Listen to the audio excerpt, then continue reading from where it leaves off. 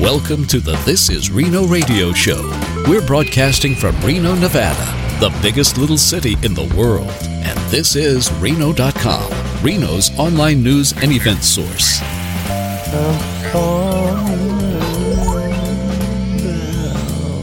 All right, Dana, we are live.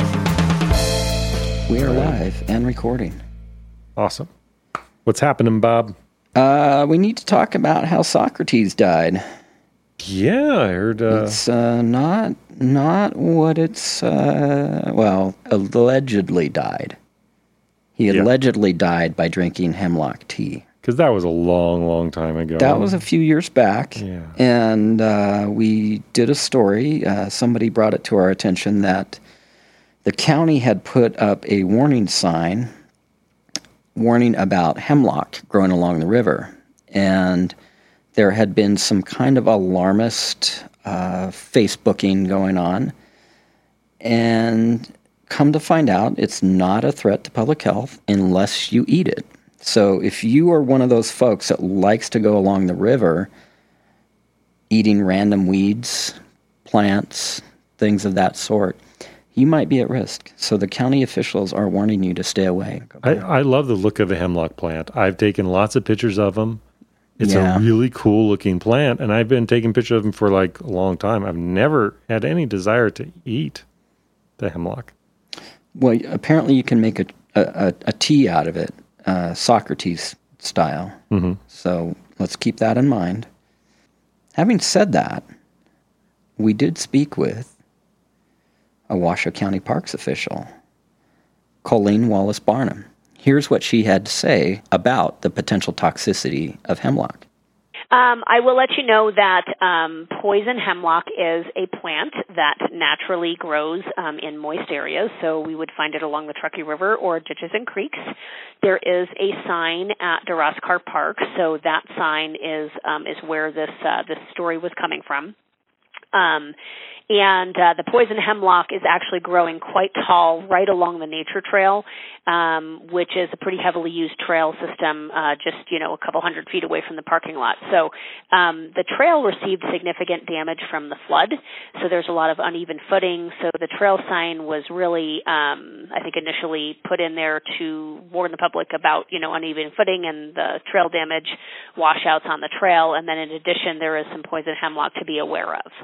Is there a concern about its toxicity? The toxicity that comes with poison hemlock actually comes upon ingestion. So you would have to eat part of the plant in order to get that toxic poison in your system. You would have to eat a lot of it. I don't know how much. I'm not sure what the quantity is, but every part of the plant is poisonous. So the flower, the seeds, the stalk, every part of it is poisonous, so really no part is safe. And so it would be important to, stay away from it. If you could identify it properly, just say, oh, that's poison hemlock, you probably wouldn't want to be, in too close proximity. It doesn't do it unless you ingest it. It's not going to be poisonous or fatal to you. And that, if you do have some sensitivity to your skin, if you brush up against it, you might get a mild irritation, but it's nothing like a poison oak or a poison ivy skin irritation. Fairly minimal, is not a public health crisis by any means.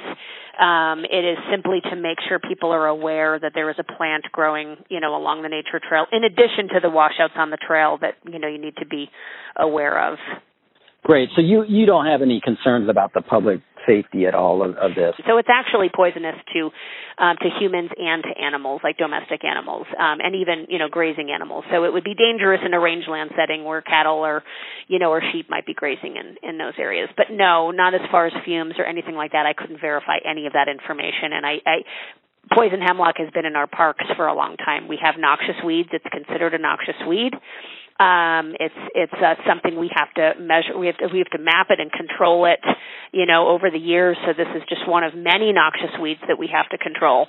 Mm-hmm. And it is not anything. I'm not a crisis. Hopefully, this other message will get out there and people will understand where we're coming from. And we want them, come out and use the parks, please. This is not a crisis. The local goat farmers were very appreciative of this story, as well as the master gardeners, because they recognize that hemlock is it's in our ecosystem, and it has been for a long time. So it's not really a reason for. So we should be aware of it. We should be aware, but we shouldn't be scared. You're probably more likely to trip on a park path or get, sucked down the river with these high flows that we have, et cetera. Mm-hmm. Those are more real risks than ingesting hemlock. Because I've never heard of anybody ingesting hemlock here locally. We should do a media event where local media personalities sample hemlock tea. Oh. Ooh. Yeah, that's a good idea. And you're first in line. What? Yeah. Okay, moving on.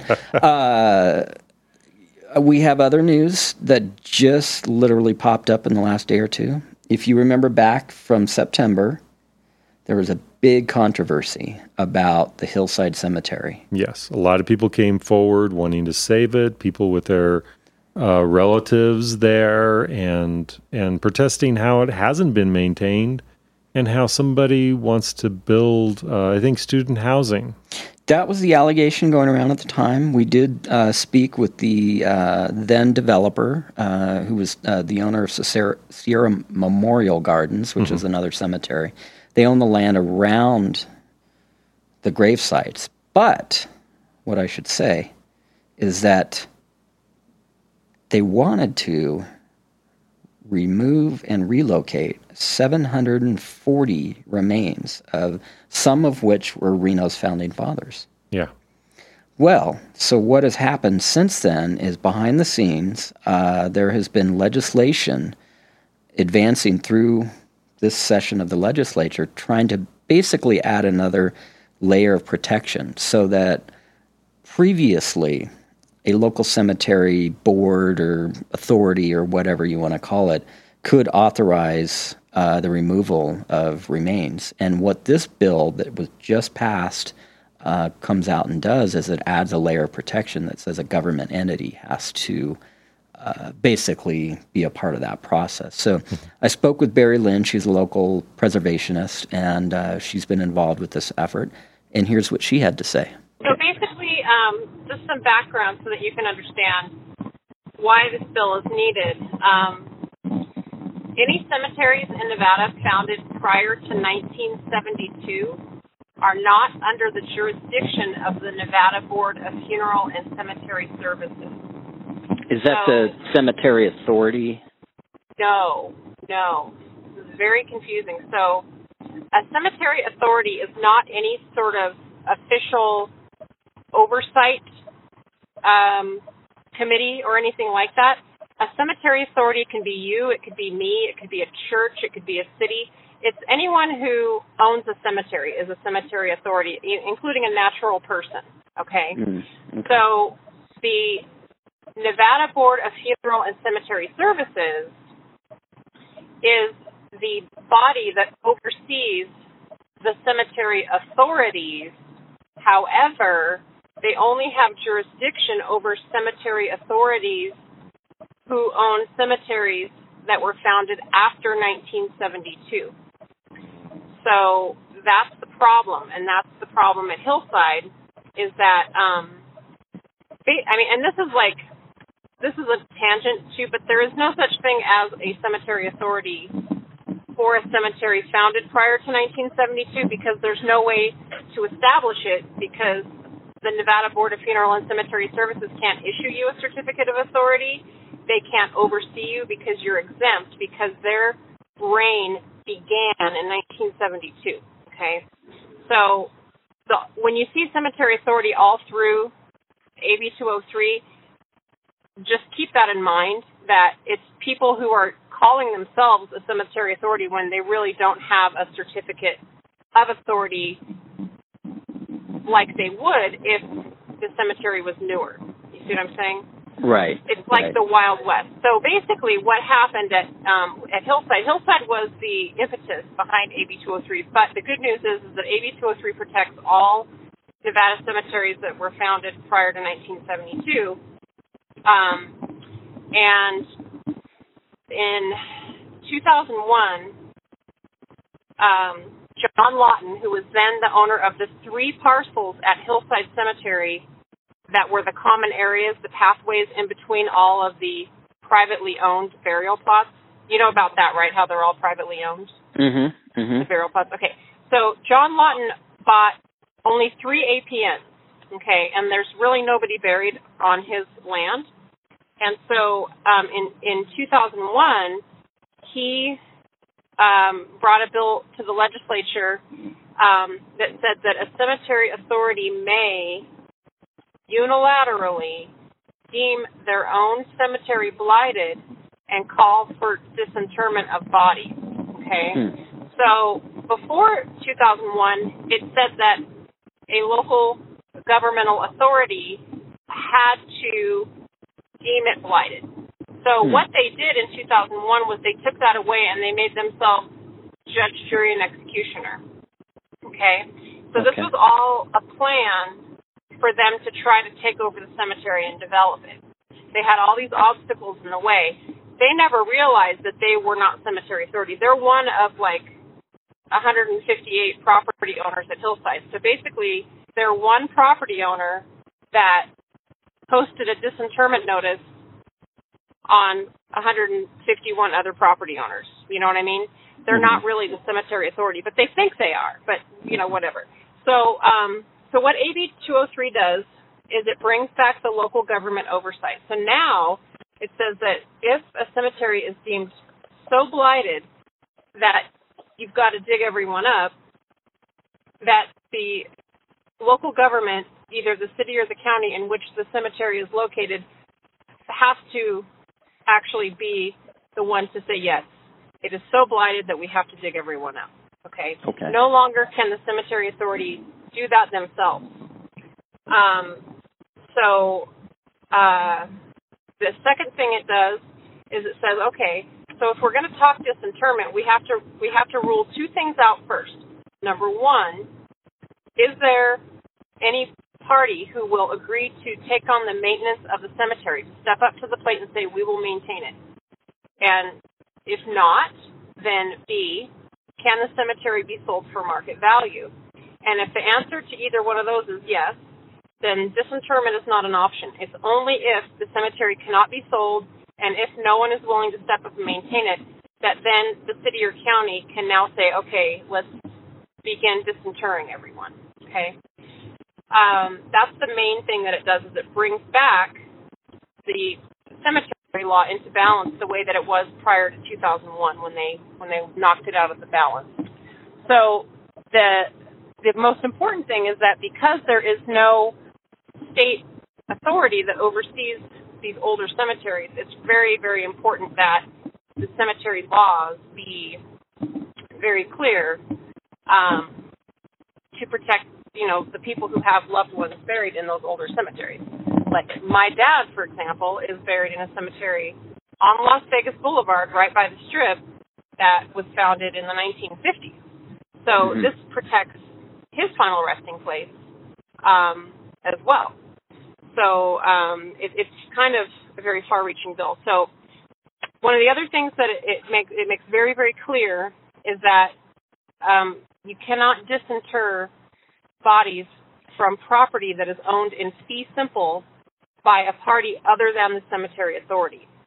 So that was not clear in the statute, and that's basically the Fifth Amendment of the Constitution, that, you know, you can't go onto someone else's private property and take it unless you are doing eminent domain, and you can't do eminent domain unless you're, you know, the federal government. So that it made that clarification, because we do have cemeteries in Nevada where the people have a deed to their burial plot. They have an assessor's parcel number, and it's that they own that land, and it does not belong to the cemetery.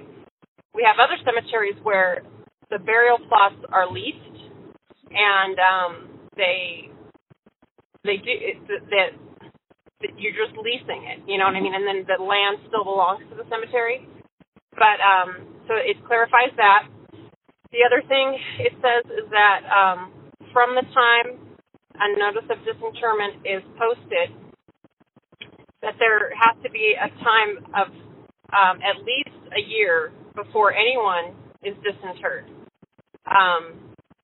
And it also says that if disinterment happens and if people are going to be dug up and reburied, that they have to be buried in a suitable receptacle and that it has to meet industry standards for a coffin. You know, it has to be something designed to withstand the movement of the earth, because these guys, we're pretty sure, were just planning on reburying everyone in cardboard boxes, like crunching up their bones into little small packages and reburying them. And the last thing that it does is it says, okay, in the event that a cemetery authority is just completely neglecting the cemetery, they refuse to maintain it, they refuse to find anyone to maintain it, that the city or county in which the cemetery is located the district attorney of the county in which the cemetery is located may transfer that cemetery to the city.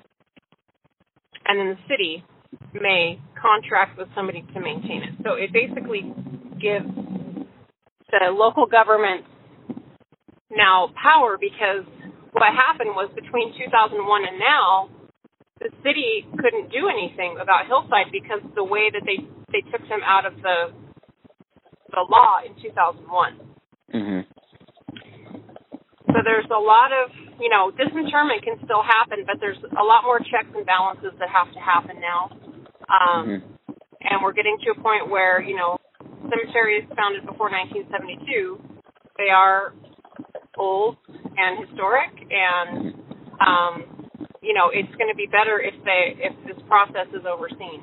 So it basically makes it so that somebody who's a speculator can't come in, buy a cemetery because it now occupies prime real estate and just dig everyone up and build, which is what almost happened.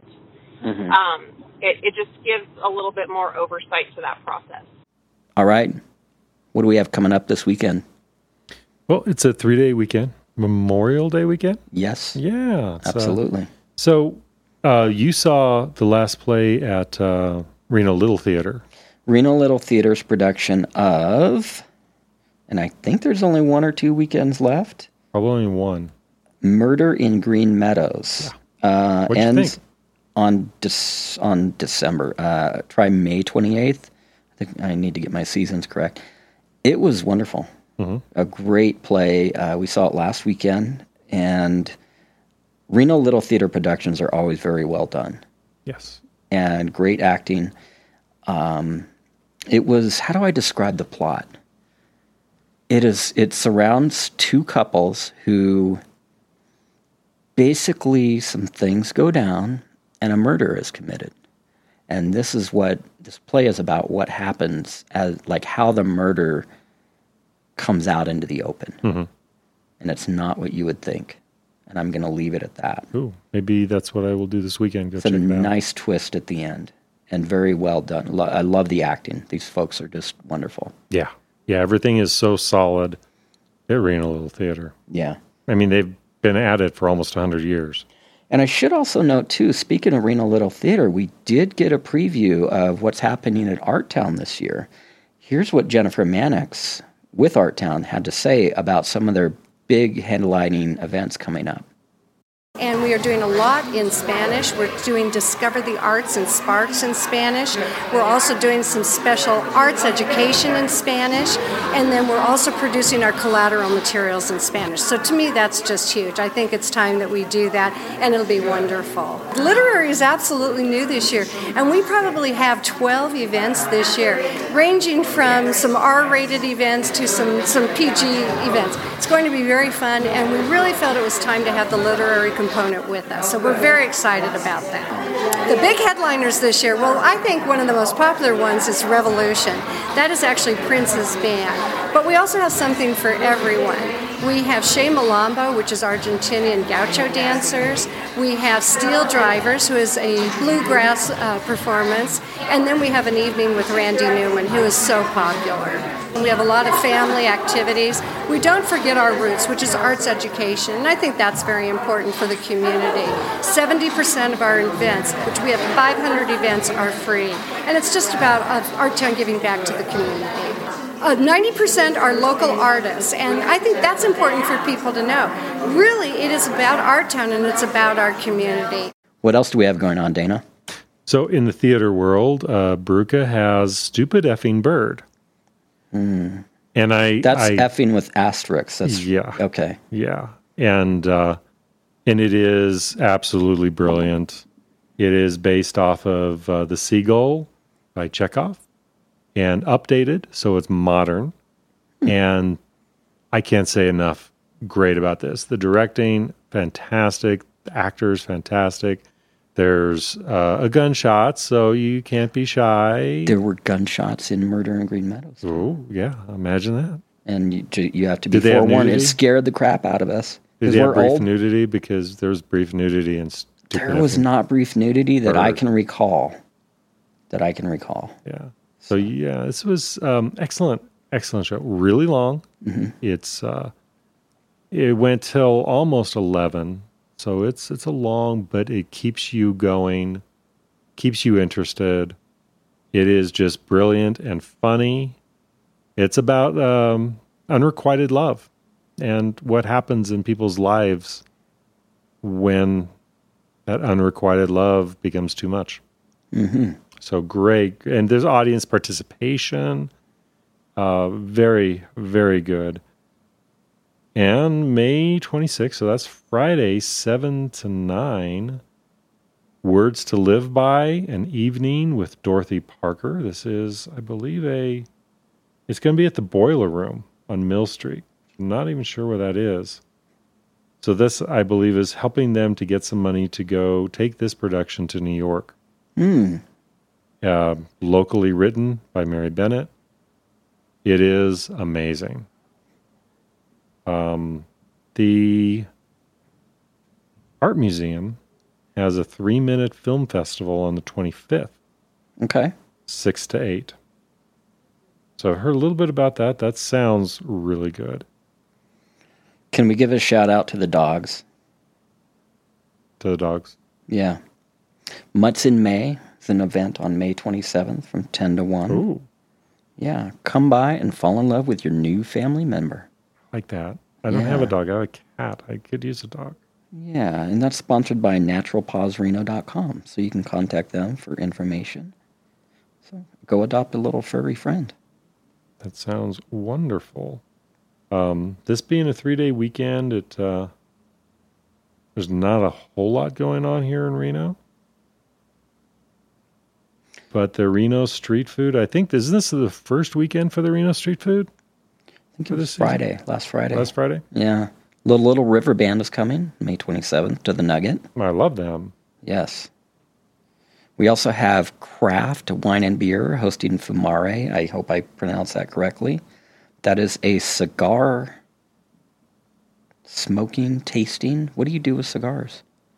Enjoy them? You enjoy them. That's a cigar enjoying event. I mean, that's a real kind of art form to keep a cigar going. Yeah. Yeah. This is from Ty, sponsored. Come on down and join us for an incredible stogie or two. We'll be pairing Dion Gioletto's excellent Illusione cigars. Mm-hmm. I am not pronouncing any of this correctly. With a few cocktails as well as some straight pours you may never have considered. So that's 3 to 6 at Craft Wine and Beer on Sunday the 28th. Yeah, it's like right across the street. Damn straight. Right across the street from the offices of This Is Reno. Yes. So what are you doing this weekend? 3-day weekend. I have housework to do. We're going out of town actually before, but yes. I'm going to go out and find something to do a live video on. So if anybody listening to this has suggestions, leave them in the comment. Absolutely. We look forward to hearing from you. Yeah. Thanks for being with us. Awesome. Thank you, Bob. Thank you for listening to the This is Reno radio show. Please be sure to subscribe to us on iTunes and give us a review. Also, visit us online for daily news and events at thisisreno.com. We are locally owned and operated.